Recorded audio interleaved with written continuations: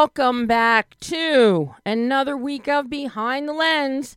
I'm Debbie Elias, film critic, creator, and host of Behind the Lens, where we go behind the lens and below the line with the movers, the shakers, the film and TV makers, the producers, the directors, the writers, the actors, the cinematographers, production designers, costume designers, composers, film editors, sound mixers, you name it, VFX folks. We got a good VFX interview coming up for you in the coming weeks. So we talked to them all, as you well know. And we're doing a lot of talking today. For those of you that tuned in last week, yes, it was a pre-record, but I'm here live. If you're watching on the adrenalineradio.com Facebook live page, I am here in studio. And already on the line, we're going to bring him on here in just a second, is a very, very special guest who I'm so thrilled to have back with us, Simon Phillips. And then later on in the show, you're going to hear my exclusive interview with the wonderful RIC Roman WAUGH talking about his new film, KANDAHAR, that comes out this Friday. And boy, oh boy, are you going to love this third outing with Rick and Gerard Butler. But right now, without any further ado, I am beyond thrilled to have the fabulous Simon Phillips with us. Hi, Simon. Hi, Debbie. How's it going? It's going. I am so glad to have you back on the show. This is so exciting. Loved being back. Thank you for having me again, troubling you. I will have you anytime, but I know part of the problem with getting you is you are always working. You are. Well, that's not a bad thing, Debbie. That's a good thing. That's what we want. Well, and the thing is, what you're working on, you have so many diverse projects going. I know the last time you were on, we talked about Stealing Chaplin and a few things that you had coming up, including, Survive the Game and that incredible scene you got to play with Bruce Willis. I've been very, very lucky is what you're trying to say. I'll tell you, you're doing something right, Simon, because you have been playing opposite some of the biggest names in film, especially in these action films. You Survived the Game. Then you did Fortress again with Bruce Willis. Then you had this little uncredited role, Dr. Reyes, in Panama with Mel Gibson. And then you're in End of Loyalty, which we're going to talk about that film because I am so in love with that film, Simon. And you like that one? I love that one. And you're playing opposite Vernon Wells and Michael Pare. And now, what do? You help kick off Arnold. We just need to say Arnold because we all know who Arnold is. There's only one Arnold, right? There's only one. But you help kick off his new series on Netflix, FUBAR. I got to tell you, I was FUBARed with laughter. It's good, right? Oh my! I watched all 8 episodes. They sent me. Oh, you did? Yes. Oh, good. And I binged it all at one time. So good. It was just under 8 hours because it's an 8-episode series, and I really hope they bring back a season 2 for it. But you are in the first episode and really help get this this series started. That's right. And I got to tell you, you were just so fabulous. Thank you. Very cloak and dagger, wheeling and dealing with Arnold's character, who he's undercover CIA. You don't know this, but that is the premise of this whole series. Is his daughter, and his very small elite team. That's right. And the great thing about this series is that, number one, there's a lot of action. There's also a lot of humor. And a lot of it plays on Arnold's well-known characters over his career. Little things get brought in. But then the whole idea of dad and daughter both being in the CIA and being on the same team. And you get into oh my God, yes, you get into the further episodes, And she's like, Dad, I'm a qualified agent. I can do this. No, but you're my baby girl. And it sets up for some really dramatic moments, which surprised me. But it was fun. No, go ahead, Simon. I mean, it's like, how much of this project did you get to see? Did they just... Oh, I've seen it. I've seen the whole thing, yes. They were very kind. The good people at Netflix were very kind to give me, to load it onto... I didn't even know that this is how they did it, by the way. That they just loaded it onto my Netflix. Yes, your preview content. Epic. Your preview content row. That's right, yeah. And I'd never had that before, so I didn't know... I didn't know that that's how they shared it. So I thought they would just send me a link or something and I'd watch it. And I was like, oh, they did like this? And they're like, yeah, that's how they do it. And I was like, oh, that's great. Isn't it? And I thought I was only getting the first episode. I didn't know they had everything already done. And needless to say, when I go to look at the first episode, and then it goes, next episode up in 10, 15 seconds. And I'm like, okay. So well, you're definitely watching that if it's available, right? That you're darn right, because once you start watching this show, you cannot stop. And you're a big part of that, because you really, that opening sequence, the first 10, 15 minutes of episode 1, that rapport and that dynamic that you and Arnold has really sets the tone for the rest of the series. Oh, I think so. Yeah, and it was this is Arnold Schwarzenegger's first ever TV show. I know. So, can you imagine how excited I was? It's like, so let me get this straight.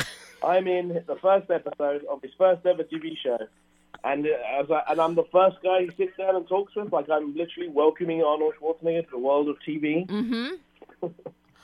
Greatness. I was so thrilled. Number one, when I found out you were going to be in the series, because I've had my eye on that series for a while, and Arnold is so good at keeping everybody up with what's going on in his world on every level. And I get his newsletter, emails, and all of that. And then when I saw that you were actually, I'm like, oh my God. It was more important that I see you than Tom Arnold, who also shows up in episode 5. I love Tom Arnold as well. I think he's hilarious. I was in stitches. But I have to say, it was you and Arnold that really set the tone of what we would be able to expect from Arnold's character of Luke Brunner and his many aliases that he uses for whatever undercover op he's doing. But that really told us who he is and the kind of people that he's going to be meeting up with in the coming episodes, shall we say? That's right. I think it's definitely... It's also got that massive nod. I'm sure you've seen the movie, the True Lies movie. Yes.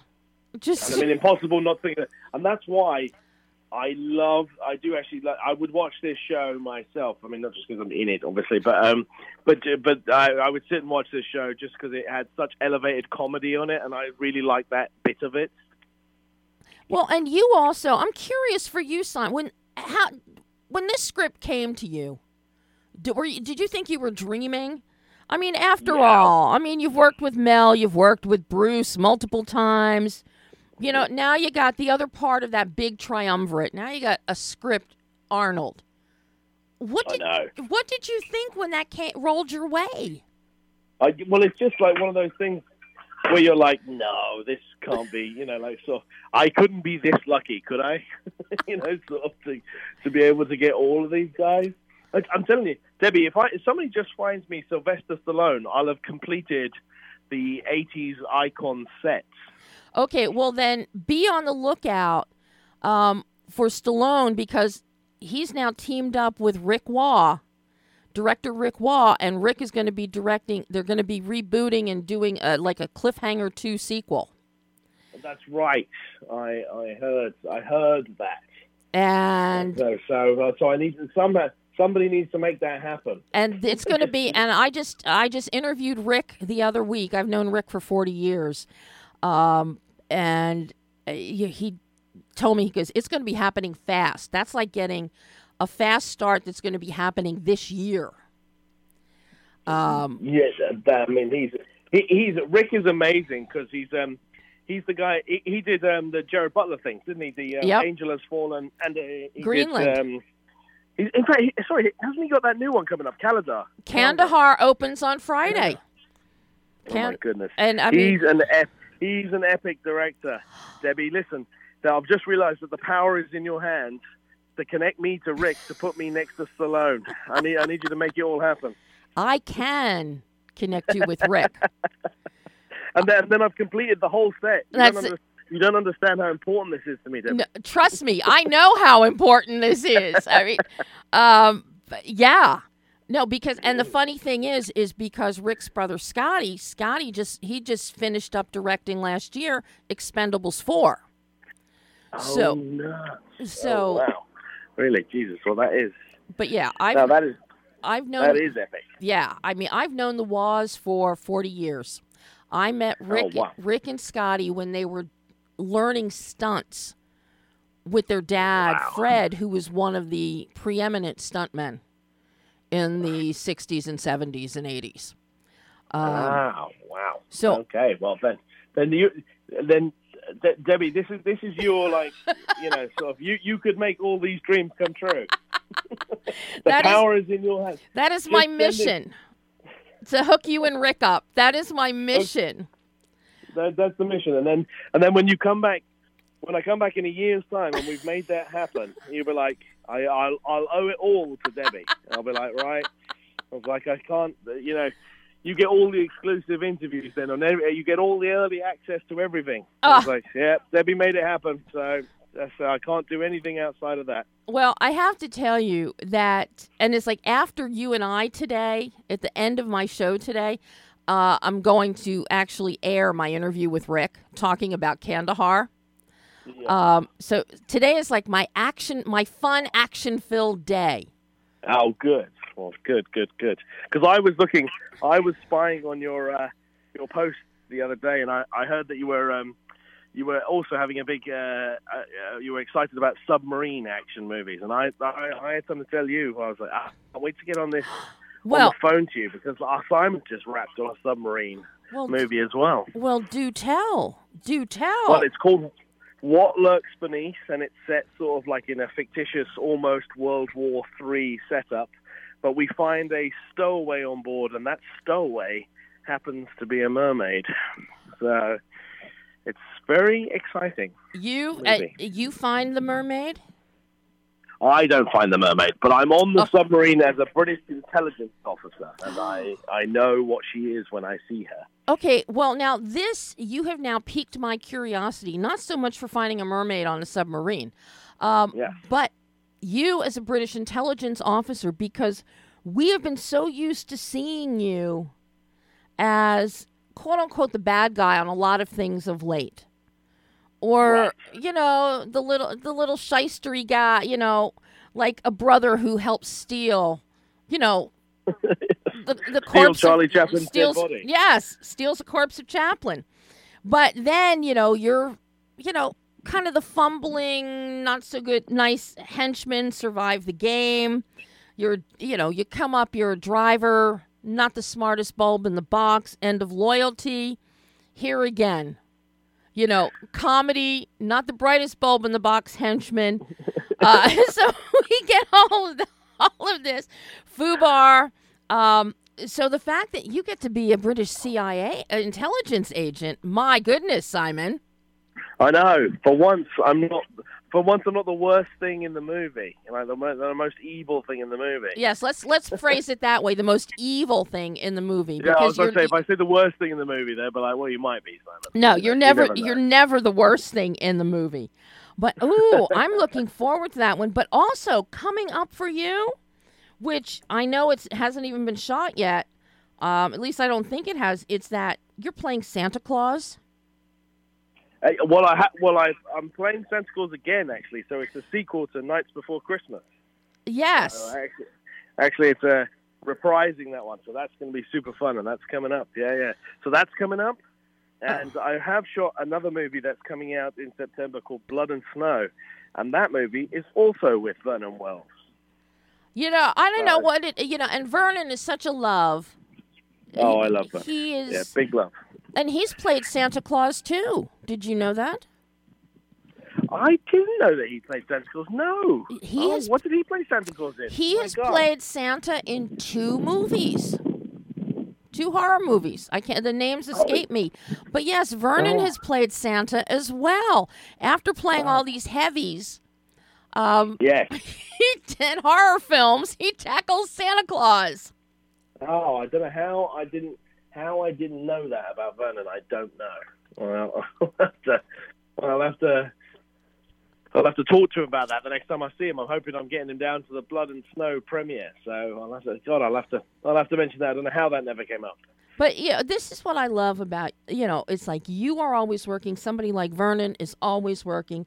You guys just don't stop. And you, of course, in between acting in this multiplicity of projects that are nonstop and such a variety as well, you're also writing and directing. You've got your United States of Horror that's been going on for a few years. Yeah, love that. That's a little slice of horror from every state in the United States. Now, you're doing a lot of directing on the Chapter 3 one, are you not? No, it's creative directing, so it's overseeing all of the short filmmakers. So just putting it all together, because it's like an anthology. It's like a collection of short films from every state.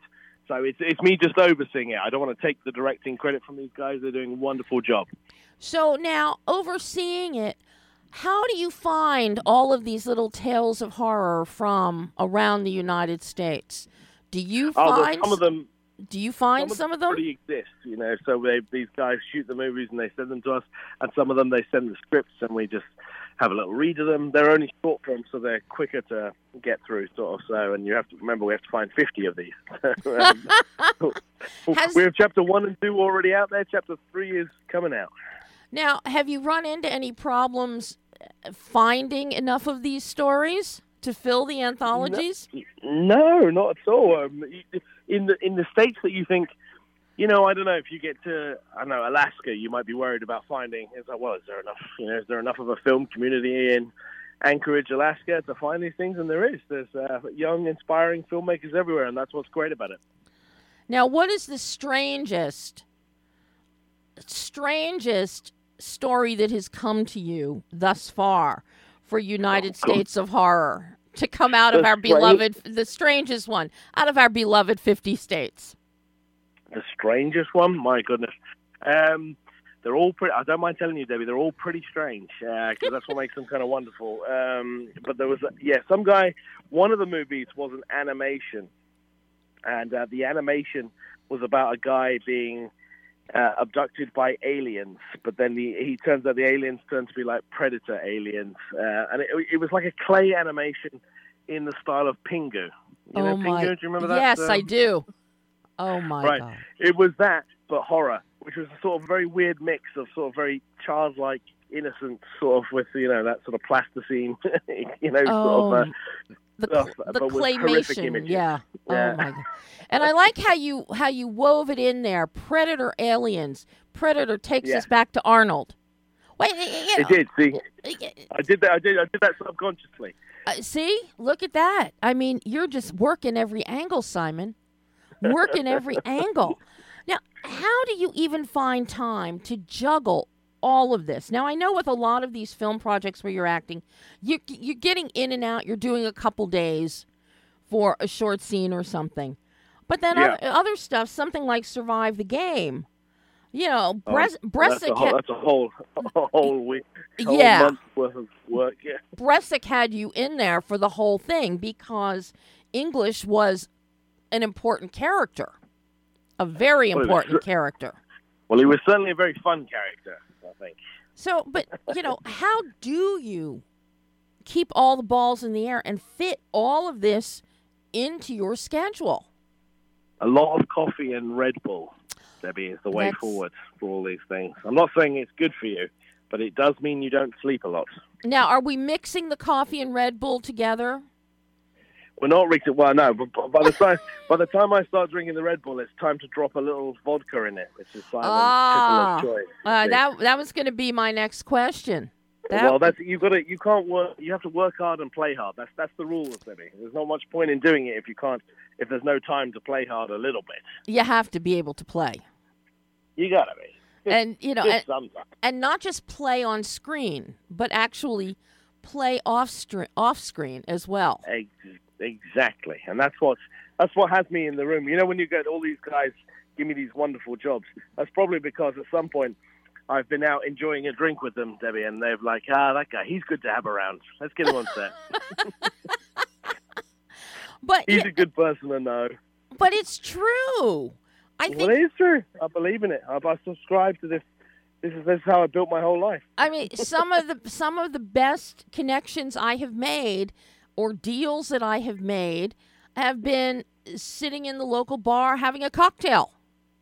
Well, that is the way I believe it should be, to be honest. At some points, people are like, well, no, that's nothing to do with work. And you're like, well, particularly with filmmaking, there's a big social aspect to it. That's just it. Because it also gives you an idea of who these people are, you know, who they really are. And do you really want to work with them? Yeah, and then that's what makes these guys like you, is that they kind of know who you really are, and they didn't feel like they were interviewing you and you were just putting on your best behavior. Mm-hmm. You know, sort of, they felt like, nah, we really got to the bottom of who he was. Yeah. And vice versa. So you got to know who they were. You know, is that somebody that you would want to be spending, you know, a month with or even a week or two working on a project? Exactly. If you're going to be trapped out in Puerto Rico, you want to know that James Cullen-Bressett can always be persuaded to go for a drink with you. Even though he's got to be up at 6 a.m. in the morning. And he's like, no, Simon. I'm like, come on, we'll only have one, which is the famous lie you tell them. But, you know, James is always up for something. Oh, yeah. James is great. He really is. James and I have gotten to know each other fairly well over the years with all the films that he turns out. He's killing it at the moment as well. Good for him. He is a hard worker. But now, what are you looking for at this stage of the game? Because you're also looking at things from your writer's eye, your actor's eye, your producer's eye. Does that impact your decision when you're looking at projects that you want to get involved with? You know, every project is really different. So you just got to judge it up by what you feel would be, you know, a good project. You know, like maybe that's the team involved, maybe that's the script, maybe it's all, you know, where it's being filmed, or I don't know, the producers that are making it or the network that's making it. I mean, this one, maybe this was pretty easy. Do you want to be part of Arnold Schwarzenegger's first ever TV show? Yes, please. That was a no-brainer. Yeah, so some of these are like really easy. You know. Now, what about something like End of Loyalty that Hiroshi Katagiri did?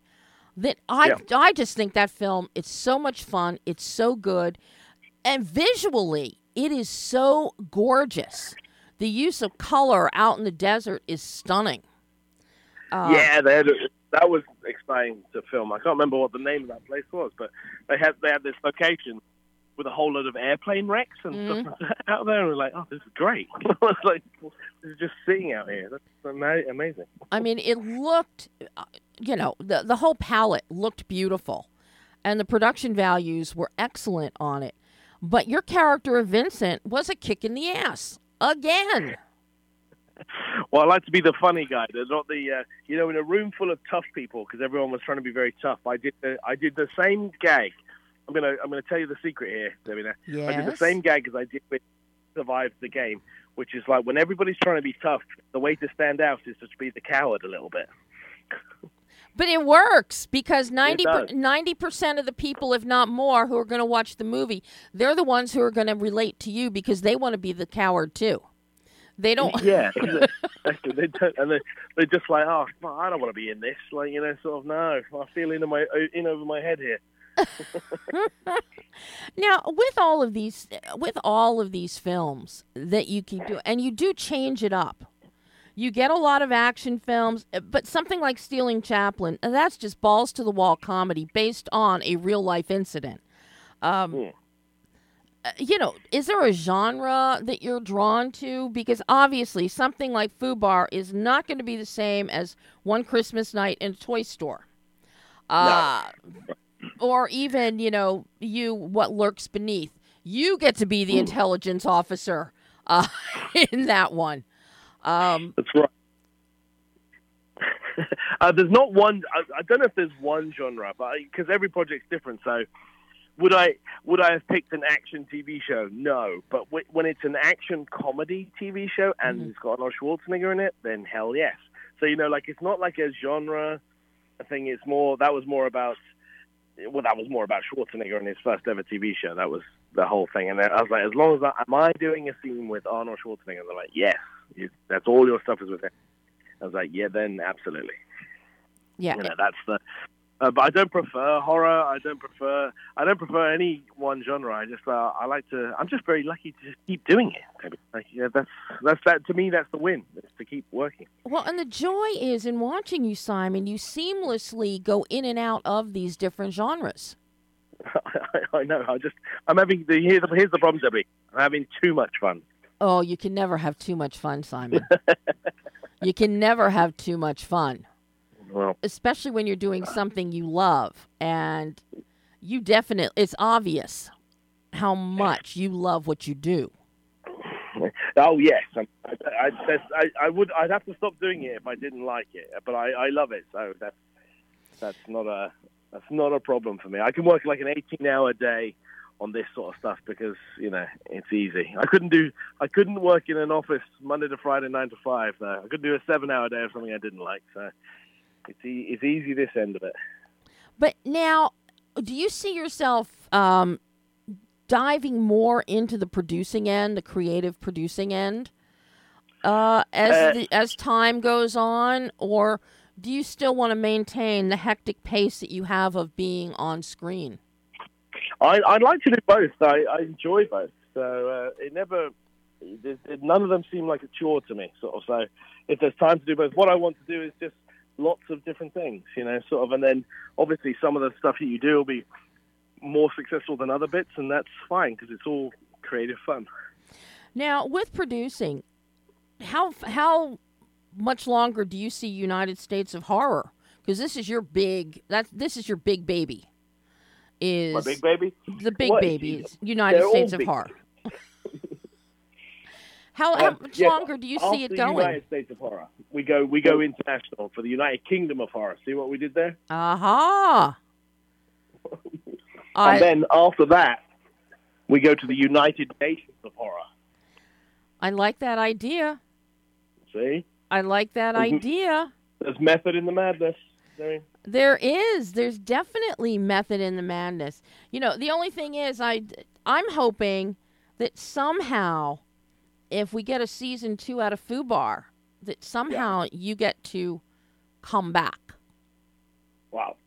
Let's cross our fingers and hope. Maybe, it's a different character. That's one of the things I miss with television now and with series, be it streaming or cable or broadcast TV, is years ago, you could expect to see supporting players, such as on Murder, She Wrote. I think I'd say probably 75-80% of the guest stars that were on the show, they always made at least 1 or 2 appearances as different characters throughout the run, the 12 seasons of the show. And this was the case, too, with shows like Emergency and Adam 12. This was the rule of the day. And that we've gotten away from so that somebody doesn't come back onto a series and play a different character. And I miss that. Well, they could be, we're just spitballing here, Debbie, but it could be his evil identical twin. See? Well, General Hospital did that with Tony Geary. There you go. See? We've even got good form. So, but that's something that I miss in shows now. Well, I think, now. if there was ever a show to push it back, it's FUBAR, because they're making that, it's got made with such wonderful energy. And innocence, like True Lies, it has that sort of elevated comedy to it. So, if anybody can do it, I believe they could. I think so, and I saw today that it's like Netflix is touting, Arnold as creative director of action for Netflix now. Well, that makes a lot of sense to me. It makes sense to me, too. Hey, now, a big question for you. With FUBAR, you've got the greatest beer steins in the world that the two of you are drinking out of. Did you get to abscond yours and take it home with you? That was one of the things I tried to steal, and they were absolutely not going to let me steal. You can do a film and steal a corpse, but you can't steal a beer stein. I know, just one beer stein. And I wouldn't mind. They had doubles of these things. So it's like, you won't miss one. And they were like, give it back, Simon. I was like, okay. Okay, well, there's just that's just unconstitutional. It is. I think you should be allowed to steal it. At least one thing. And that's such a seminal part of your character. I know. I wanted to steal the knife, actually. Oh. Yeah. I'd rather have the beer stein. Well, I'd get more use out of the beer stein, obviously. Well, we know that. We know that about Simon. We both would. We both would get more use out of the beer stein. But I have to say, the one that Arnold was drinking out of has a nice little trick to it that yours didn't have. It did, but Debbie, we're not allowed to say what that might be. And we aren't saying what that might be. It's just, it was pretty cool. Everybody has to wait until Thursday to see it for themselves. Mm-hmm. And, that's right. It's a show that even though they've said reviews are embargoed until Thursday, but I'm not doing a written review now. We're just spitballing about the show. Oh, we're allowed to talk about it. Yeah, we can talk about it. I can't write a review on it, but we can talk about it. And I think it's one of the best things that Netflix has put out in a while. I think they've done a really good job. Well, Nick Santoro, Dana Goldberg, these guys have done an epic job just making it fun. Like, it just felt like fun making it, and you can feel that they had fun making it. And I think that translates over to the show itself. Well, a question for you, because, there are some great creative talents behind FUBAR. How was it behind the scenes for you coming in as an actor? Because it looks like they really did do great build-out on a lot of these sets. Oh, yeah. Listen, Debbie, here's my big complaint to Netflix. All these guys got to go to glamorous locations in Argentina on the beaches and everything like that. Where did Simon get to go? He got to go to a warehouse in Toronto. What? I know. Oh, no, that's that. It was a very nicely apportioned clandestine warehouse. It was, but why couldn't I have had my face-off scene with Arnold on a beach, for instance? I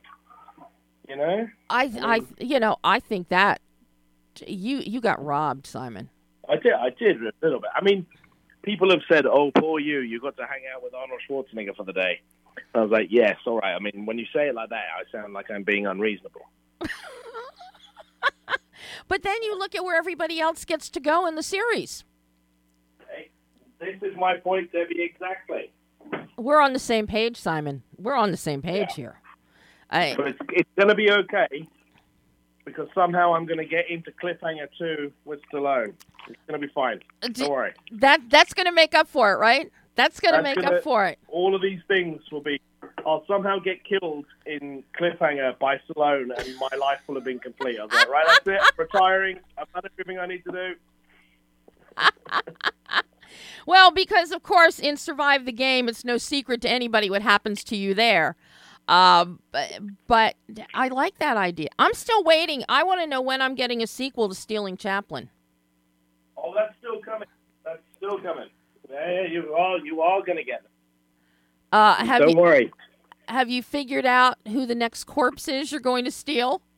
All right, I'm going to give you the title, which should probably give it away to you. We're going to steal Elvis. Oh, my God. You're going to rob Graceland. The only way to go from Chaplin is up, right? I was like, well, who's more famous than Charlie Chaplin? I was like, there's only one way to go for me there. That's Graceland. That's Graceland. But the beauty... It's a great plan, right? I think it's fabulous. But, of course, the fun of Stealing Chaplin, though, is that it really did happen. His body... That is just the kicker. No, hold on. I've got some surprising news for you. Yes? Yes. Somebody did try to steal Elvis Presley's body. Really? You can look it up. The FBI foiled the plot. Oh, it must have been the Google National that right now. Enquirer. True story. I mean, they didn't actually steal it, but there was a plan for somebody to steal it, and the FBI caught them before they did it.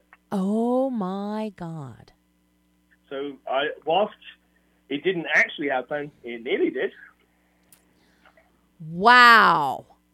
So there you go. Okay, now are you going to be writing the script for, again, co-writing Stealing Elvis? Yes, I came up with a story for it, but Doug Phillips, remember my co-star? Yes. So, The hapless Terry, yes. Yes, Terry. We're getting the dynamic duo back in action. Oh, my. And now is Paul going to come back and direct it? He surely is. So we're reuniting the whole team. Oh. Ken is going to produce. So all the boys are back in town for that one.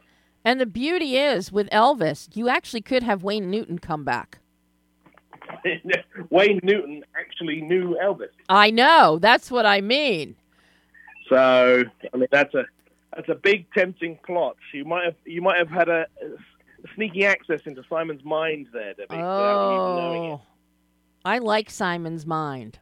It's a deep and dark place, but, I mean, every now and then there's something funny in it. There's a lot of funny. You got a lot of funny in there, Simon.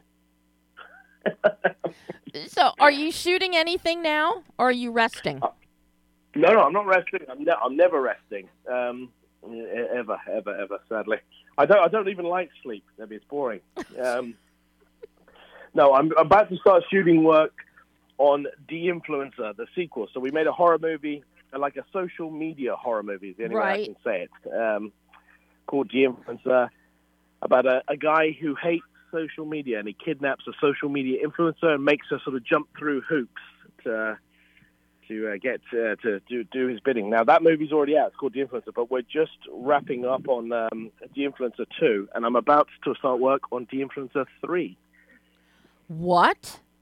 Wow. Yep. So we've already wrapped on the sequel to it. It's not out yet. It'll be out on Halloween, but next week I start work on De-Influencer 3. Wow. Did you have any idea when you started De-Influencer that this would turn into a franchise? No, it was definitely supposed to be just one movie, and but then people liked it. It did very well in really random places like Japan or something. They're like, oh, they really liked it, and I was like, oh, well, we'll do a sequel then.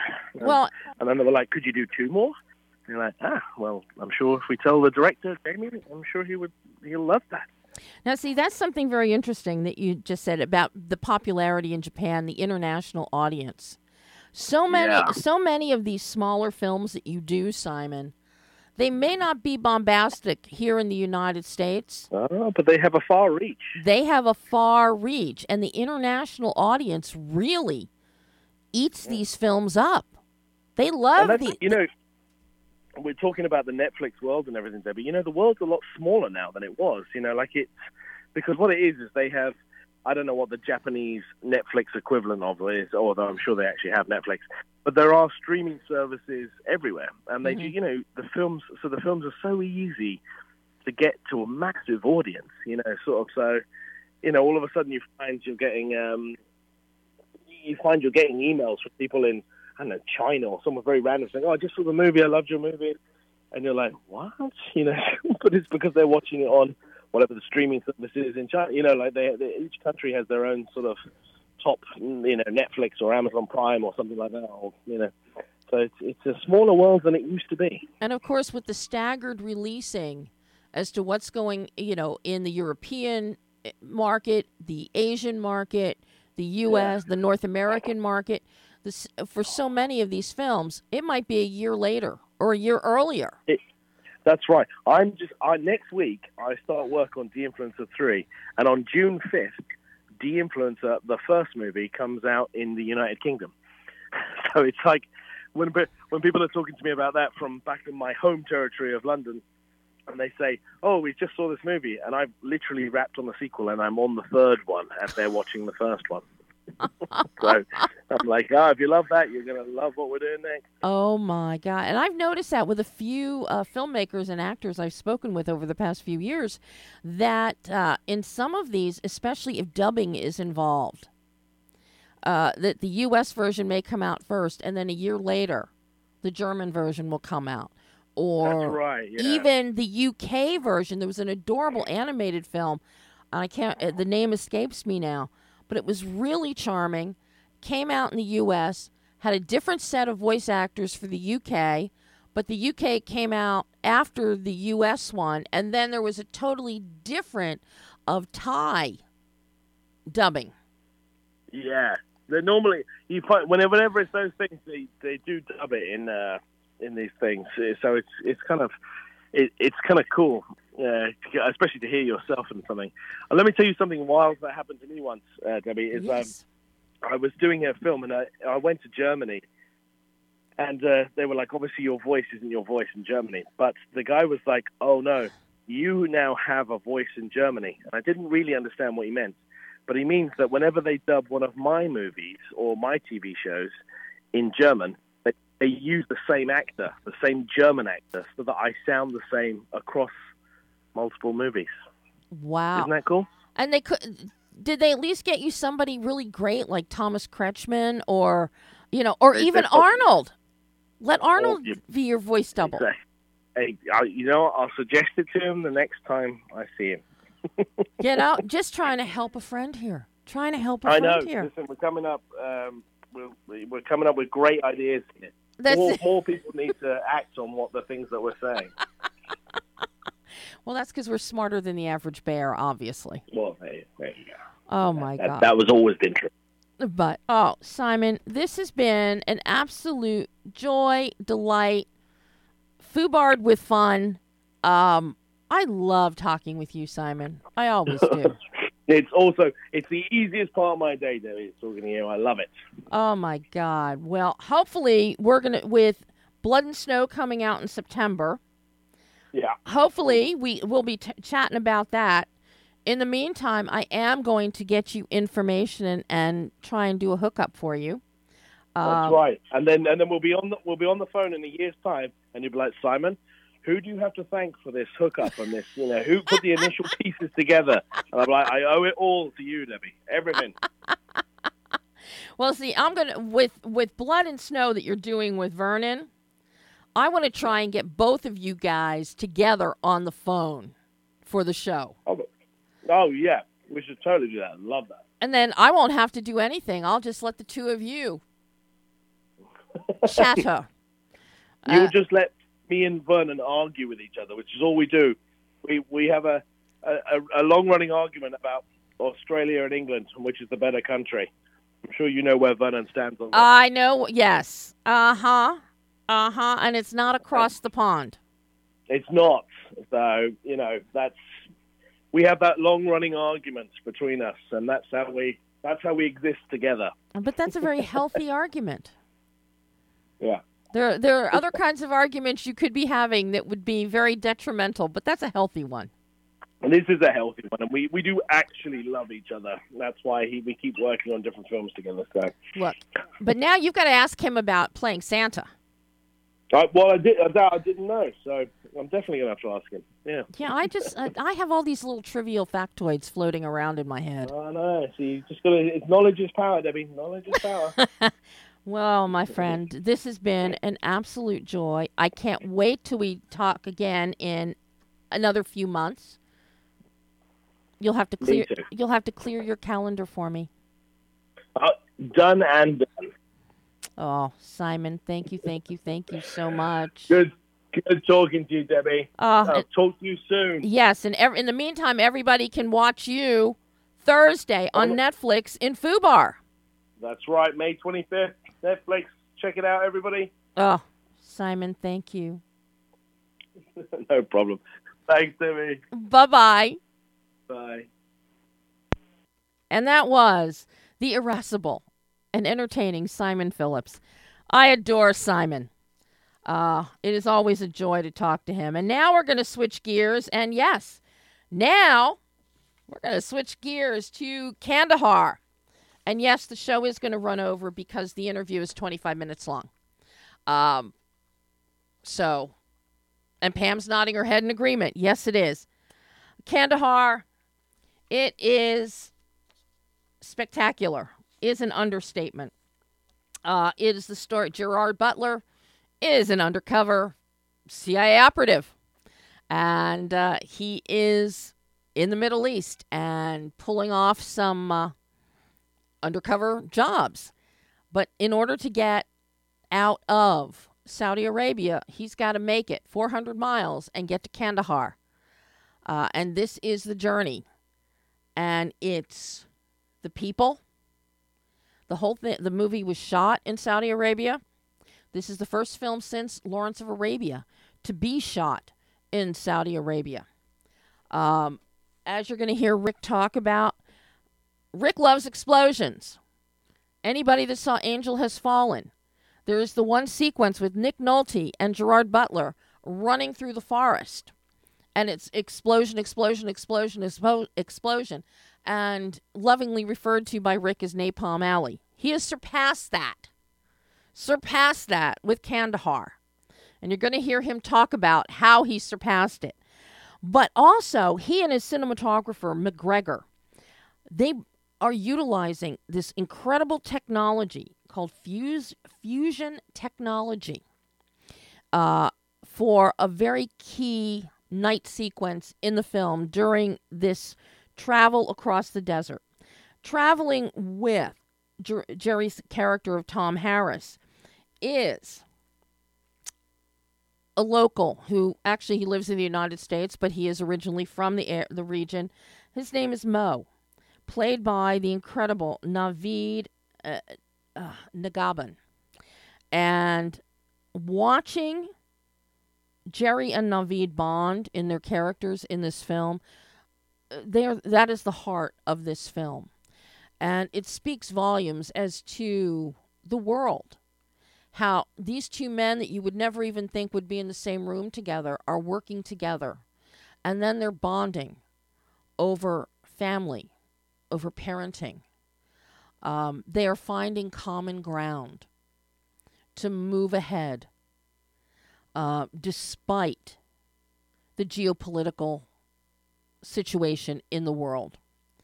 We get to see this. When this film was shot, it was shot at a very fluid time. The script was originally written while the U.S. was still in Afghanistan. U.S. departure from Afghanistan was happening just as they were getting ready to film. Mitchell LaFortune, the screenwriter, with DoD contacts and other people in Intel, was taking current information and reworking the script so that it would be timely as to exactly what was happening in the region. The attention to detail is amazing. Colby Parker does the editing. David Buckley is back as the composer. He does a great job for Rick on Rick's films. Just outstanding. But you are just drawn in. It's action-packed. It's explosive. There are multiple levels of intrigue, character ambiguity, issues of loyalty. And at the end of it's, in a sense, a buddy road trip crossing the desert. And this is where McGregor's cinematography is so key because it shows the beauty of the desert. The desert isn't all hot and dusty. And Rick talks about their approach in this. In addition to Jerry and Naveed, the film also stars Travis Fimmel, who is a kick in the ass, Tom Rhys-Harris, Bahadur Faladi, and Ali Fazl, who you heard here on Behind the Lens a few months ago, and talked a little bit about Greenland, a little bit about Kandahar, because he couldn't divulge that much at that point. Said it's a fantastic film, and he spends the film chasing Gerard Butler across the desert. Yes, his character of Kahil does just that, and more. So, without any further ado, take a listen to my exclusive interview with RIC ROMAN WAUGH, director of Kandahar. Hello. Hello, old friend. How are you? I am so happy to get to talk with you again. How have you been?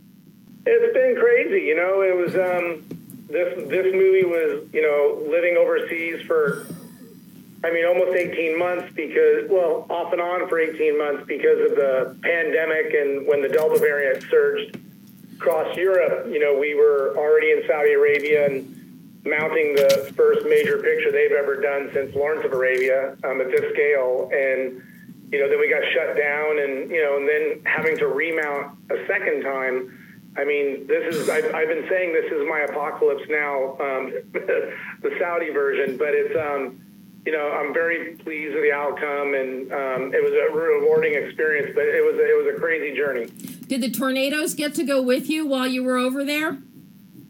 Not only that, but it was emotional for me because it was the first time I was able to have them work on set for about a month.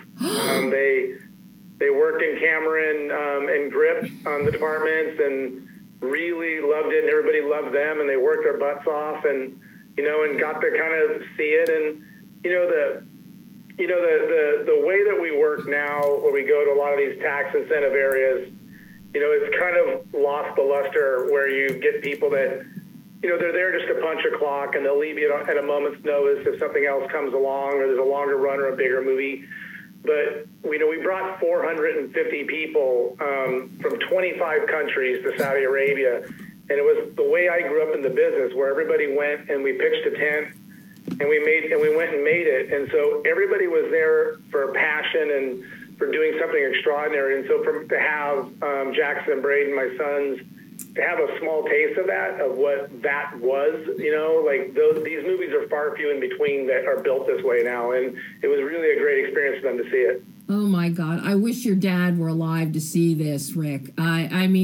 Because as you're telling me this about Jackson and Braden, I remember when I first met you and Scotty, and you guys were just starting out. See, you're making me feel really old here, my friend. We all are. Yeah, we all are. Hey, I just got my Medicare card, so there. But, as you tell me that about Jackson and Braden, I can't help. Immediately, I'm thinking of you and Scotty and your dad. The first time that I worked, in the camera department I was 14, and that's exactly the same age they were. It was just it was the strangest kind of surreal moment of, them getting ready for work at dark in the morning, and coming with me, and then standing there on, out in the middle of the Arabian desert as the sun rising. And yeah, it was a proud moment, and it was that great moment of whether they want to stay in the sandbox that we play in or not. They're all about Texas football right now, so they have other priorities. But it was a great experience, and again, it brought me back to the way that we used to make movies back in the day when everybody came to a town. There was no infrastructure. We had to completely. We built everything there, the entire infrastructure, the way the laws of how to get stuff in and out. Saudi Arabia has a solid film community, but at a very small scale compared to what we do. So we had 500 people, but only 50 really were from Saudi, and then we trained up a lot of others. But it was really interesting to be a part of what's going on there in the Kingdom of Saudi Arabia, and bringing so many different. God, we brought every religion, gender, you name it there, and it was just a really neat experience for everybody. Oh my God, Rick. Well, I watched this as soon as they sent me a link the other week. Within 30 minutes, I watched the film, as I'm sure comes as no surprise to you. I have to tell you, you talk about Lawrence of Arabia. This is your Lawrence of Arabia. This is... Oh, thank you. Rick, this is masterful. It is explosive is an understatement. And you talk about all the 25 different countries of people, 450 people on set. The film itself, Mitchell's script, is a geopolitical thriller. But we see so many aspects of the world unfolding, and you have taken that all the differences in the world and brought them all together, 25 countries worth of people, in the making of this film. This is very much behind the scenes. What you're telling me is exactly what plays out between Tom and Mo on screen, the coming together of the differences and the commonality and the passion of one main goal. Well, the interesting thing about the journey of this is, Mitch was in the DIA, which is the military's intelligence unit, like the CIA, and he was in Herat, Afghanistan during the war there, and it was inspired by true events. There was a CIA operator with his translator that got outed, and then they went on the run. And of course, now we expanded the story. And what I loved about his script from the get-go was the humanity he brought to the region. I always felt like it was Sicario of the Middle East, but instead of just one country, you're dealing with multiple countries who have been at war for many, many centuries. And that cycle of violence just keeps going on and on. But how do people live and breathe there? And it shows the humanity of the region, what people are, who they are, what's at stake. But the original script was written while we were still occupying Afghanistan, and we had prepped it that way. And then when the Delta variant happened and shut us down, it was the most ironic thing. It was the exact same time that the U.S. withdrawal happened out of Afghanistan. So we completely rewrote the script and made it more about what was left over. The idea that so many people have been left behind, but also what was the 20 years of fighting for, and what is happening back there now. So it was really interesting to not only play it from the Western's perspective, but also what happens to all these other countries and what happens to all of their people that are involved in this when everybody's doing the land grab now. Like, everything in Afghanistan's changing. So as we were working and shooting, Mitch was constantly getting updates from active military intelligence about how the landscape was changing, and we were constantly keeping ourselves up to date as fast as we could because everything was unfolding as we were filming. Well, this explains why the film is so extremely timely and topical. And this now gives me even more backstory to Ali Fazl's character of Kahil, because he is really old school, new school, and he is walking that line. You've got that one great scene where he's sitting in there with elders trying to talk to people and walks out, and he's immediately on Rent-A-Date, swipe left, swipe right. And it's so funny to see that, but that really is the microcosm of what's happening in the world over there. Of the old... It's Saudi Arabia... since 2017, 2018, started Vision 2030, and it was all about finding a more progressive way of living and bringing culture to a kingdom that never had it before. For example, not only were there no movie theaters, not one single movie theater in Saudi Arabia in 2017, by the time I landed, Greenland was coming out, and Greenland was on 150 multiplex screens in Saudi Arabia, and within 3 years. And then the fact that, the workforce, when you come in, it is predominantly women now. Women drive. 30% of the women do not cover up anymore. There's no law about it. It's only about their religion if they choose to cover up. And what's interesting is that you realize that that's going on all across the region. It's what is going on with the uprisings in Iran. It's what's going on in Pakistan. And we wanted that theme to carry in this movie about what you just nailed, Debbie. It's about the ultra-conservatives, which is very indicative of what's going on in our country, right? You have the ultra-conservative movement versus the progressives that want change and want more, more unity and people coming together, not to be such a divisive world. But that's happening in the Middle East too. There's a massive progressive movement of people wanting to change, and the newer generation that Kahil's character, Ali Fazal plays, that his character represents, working for the head of the ISI that is doing his 5 prayers a day like a good Muslim and is very devout, and this is the way he lives his life and fighting the greater good for his country, and yet his young lion is meeting with the Taliban, which is very true and accurate of how those two countries are operating, or the two factions are operating right now. And then he walks out and he's smoking a vape pen and putting on Gucci sunglasses, and he's not even paying attention to the afternoon prayer. Yeah. And that is very, very real of what's happening in that world right now. And of course, not to give anything away, but I have to say, when we see Kahil lying in the desert, and you think he's down and out, but the phone rings and he answers the phone, And he's got a smile on his face. You figure it's the date he was trying to make, and she's finally said yes. Mm-hmm. I laughed when I saw that. I just thought that was just adorable, but so telling about the world in which we live in. But this whole film, Rick, oh my God. The beauty of this film, and this is something you always do, you have a heart in your films, and there's always a journey. You know, we saw this in Greenland, we saw this in Angel, we saw it in Felon, National Champions, which is just off the charts with emotion and journey and truth. But here, watching Jerry and Naveed, watching the characters of Tom and Mo building this relationship, despite all their differences and why they should never even be pursuing something together. It is so astounding and amazing. And I got to tell you, Naveed is the heart of the film. His character of Mo absolutely blows me away.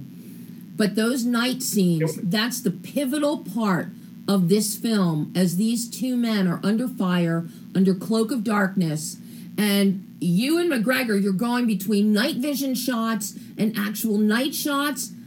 I think it is the most spectacular segment you've ever done. Thank you. I mean, it was definitely an undertaking, and it was something that I wanted the movie to look like Steve McCurry himself shot it. I wanted the movie to not look like this desaturated, dusty, downtrodden look that we've seen for the last 20 years of the Middle East. I wanted to show the beauty of the region and really show it in all of its spectacle. But at the same time, the desert at night is black, right? There's nothing out there to light it. And so it was great to have these different ways of using not only just normal night vision, but what a lot of the big tier 1 operators use now in the CIA and the reconnaissance uses is called fusion technology, which mirrors night vision infrared with also with thermal, and you can change it to black and white. I thought, this is great. This is like, I want to show the desert at night the way Ansel Adams would have painted it, during the day. And so it was a really cool way of doing that. But that sequence with the helicopter, luckily I had Fred North flying and brought a lot of big talent people in, because it was very dangerous what we were doing, that kind of maneuvering at night and so forth, and but also really rewarding to try to pull that off. It is breathtaking. I was literally holding my breath, Rick, watching that whole sequence. And then as Colby, as he's editing back and forth between the two looks, just mind-blowing. It really is the most spectacular visual you have ever put together and shot. It just absolutely outstanding. And something that I really love with what Ewan McGregor do is the fact that you mentioned something really important here with this film. We don't get a dusty, dry desert. You go into a lot of widescreen, so we see the expansiveness, but the color temperature that you're shooting at, there's a warmth to it. We feel isolation. We see how desolate and alone Tom and Mo may be, trying to journey across the desert with the whole "we are fucked" kind of idea. But there's this blanketing richness that we get from the colors and the hues of the sand and the rocks. It's beautiful, absolutely beautiful, yet still stark and foreboding. I think a big part of it was also Vincent Reno and Kimberly Adams, who, our costume designer and production designer, who we really went in there with McGregor and all of us and talked about where the key colors were going to be. And in Herat, it's a very interesting fact that the women of Herat, they cover themselves, their hijabs and so forth, are this really kind of strange turquoise blue. And the reason is because when the Russians invaded them back in the 80s, they left this fabric behind that was blue. So that's what all the burqas were made from, is from this blue material. So to this day, if you go to somewhere like Kabul in northern Afghanistan, they're all in black burqas and hijabs but in Herat they were in blue. So we said there's certain things in those kind of landscapes that we want to pick the color blue so that it matches the sky and so forth, and find those primary colors and show the richness of the place. So it doesn't feel like this big tapestry of color, but it's very specific into the mood and tone that you want for each piece. It's just absolutely spectacular.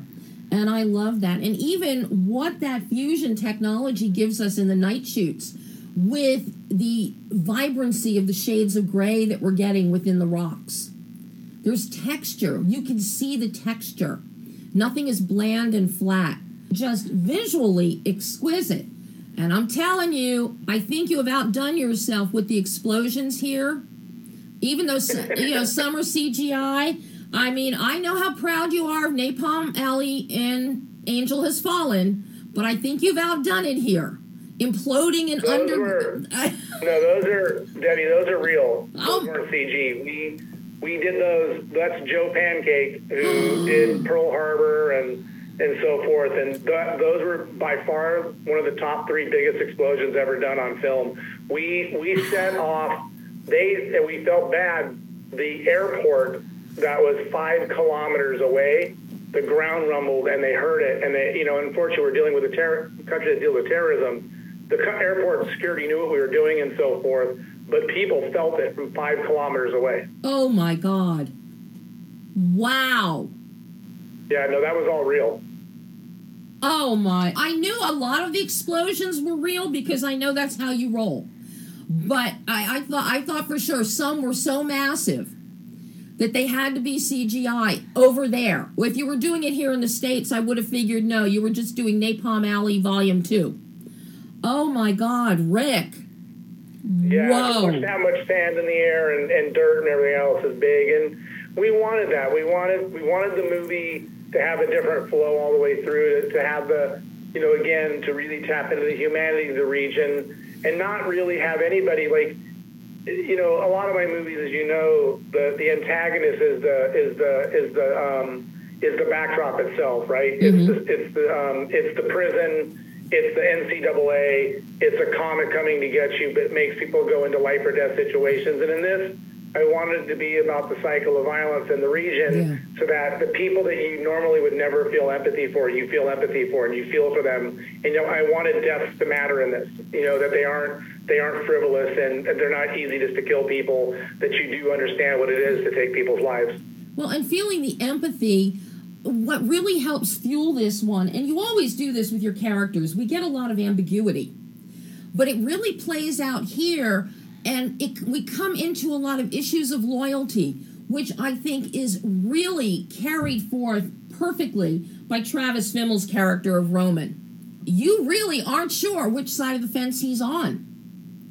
And and the interesting thing is a lot of people don't know, there are a lot of people in the military and the intelligence community that are Muslim, and they're not brown people, that are from the Middle East. They are people. They're from all over the world, and in fact, the guy that ran the Bin Laden whole raid his name was Jihad Joe, and he's a white American guy from Texas that was Muslim.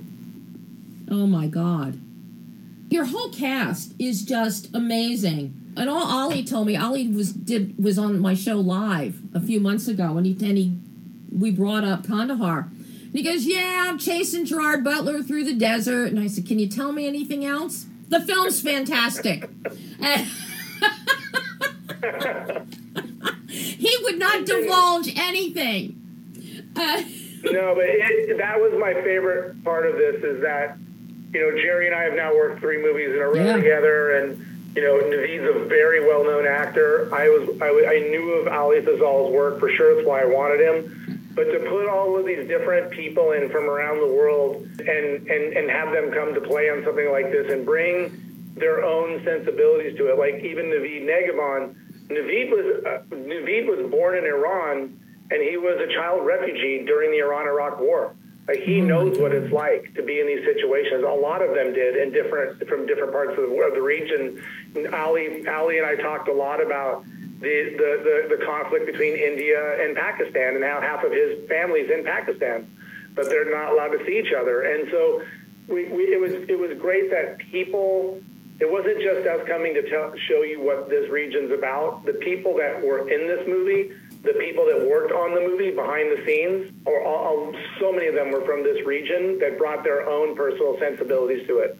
Well, and I have to say, the one rescue sequence that you have, to go from the beauty of the wide screens of the desert and the wide screens of a lot of the action sequences, the car chases, the bombings, all of that, for that one rescue sequence, the way that you and McGregor bring the camera in, you really hone in. We get some close-ups. You don't do a lot of close-ups in this film.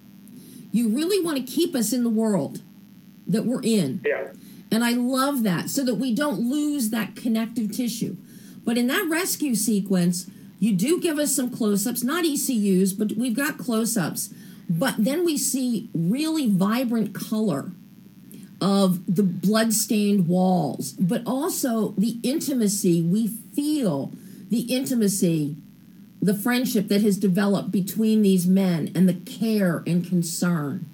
And that really just, it explodes emotionally on screen. Absolutely fantastic. I appreciate that. It was really important to me. I mean, look, intimacy is a part of my movies for sure, and having immediacy to the characters, but I wanted people to understand this ain't New Mexico. Yep. We shot this for real in the real region, you know, and I wanted you to understand that and feel what it's like to be there. I love the bullet holes in the walls too. Very, very, very immersive. I am so tickled you brought David Buckley back to do your score, because this score, he's the guy. This is unlike any score that he's done for you or that he has done overall. There's an energy here, but also he brings in the ethnic beauty of the music of the region. And then that chorale, when chorale gets added, and you feel a sense of longing and lamentation for just the whole idea of the centuries of warring in the region. It is really an exquisite score. Yeah, we definitely wanted it to feel indicative of the region, but we didn't want it to be the cliche. You know, we wanted it to be its own unique thing, and also the contemporary way that the Middle East is right now. How difficult was it for you and Colby doing the editing on this one? It was tough because the narrative scenes were much easier to get going on right away, but like the helicopter stuff, we were relying so much on getting the visual effects done with the thermal look and the different things that we, of our finished stuff. So it was very hard to kind of judge that stuff until we had everything kind of in. So there was a lot of tweaks going on as things were coming in. And we live in a world now where these visual effects companies, they're doing phenomenal work, but they're so backlogged with stuff that you're just fighting to get your shots and then to fine tune. And, the sound design was a major, major factor for me in this movie. We brought in Gerard Butler, who's done a lot of stuff with Colby, from Patriots Day to Deepwater to Lone Survivor and the last Tarantino picture. And he just brought an extraordinary kind of reality to the world that we inhabit. Yeah, I was going to say the sound is just impeccable, as are what Dion does with the stunt choreography, the stunt work, and then your fight choreographer, George Imanchev. An amazing job with some of those man-on-man fights. It's all real. Like these, there's a lot of my guys from Bulgaria that I love, and they came in and just did a fantastic job. Rick, never in a million years would you ever have a film with fight scenes and not have them be real. I know that. Yeah, I would stake my life on that. Well, I know that they're texting me, telling me we have to wrap this up. I'm very perturbed by that. But, oh my God, I'm so happy that we got to talk about this one. I'm even more thrilled you're now going to do a cliffhanger reboot or sequel. That's going to be fun. We'll be talking about that one very soon. Stallone and I are very excited about it. He's coming in to pass the torch. We're bringing in new characters. It's an evolution of the original movie, very much like Top Gun Maverick, or how he built Creed off of the Rocky franchise. It's going to be exciting. There's a lot to come on that. And the fact that Scott just finished directing Sly in Expendables 4 had nothing to do with you now directing Sly. Honestly, it was complete coincidence. I think it's hilarious. You know, and Neil and I have been wanting to work together for quite a while, and so this all just kind of came together. It was really fun. I can't wait for it. Rick, I love you. Thank you so much. Give Tanya my best, and I will. I can't wait till I see you in person again. We will. We'll be back to those days. All right. Thanks, Rick. Bye-bye. Bye. And that was RIC Roman WAUGH talking about Kandahar in theaters this Friday. It is spectacular. Visually, from a story viewpoint, just a wonderful film. And you can never go wrong with Gerard Butler, let's face it. And then Thursday, FUBAR on Netflix. Arnold Schwarzenegger, new series, 8 episodes. Fantastic. And Simon Phillips helps kick it all off and helps set the tone with Arnold for what's to come in all of the episodes. So, Simon Phillips in FUBAR on Thursday on Netflix. Gerard Butler in Kandahar on Friday. It is an action-packed weekend for you people. Action-packed for the Memorial Day weekend. So, of course, that's all the time we have. We ran over, of course. I warned you. That is all the time we have today. We will not be doing a show of any kind next week because it is Memorial Day and Pam gets her day off. But we will be back live in studio on, what day are we coming back? June something. June 5th. And we are going to have Patricia Chica talking about Montreal Girls fresh off of its run at Cannes. So, looking forward to that. So, until June 5th, I'm Debbie Elias. This is Behind the Lens.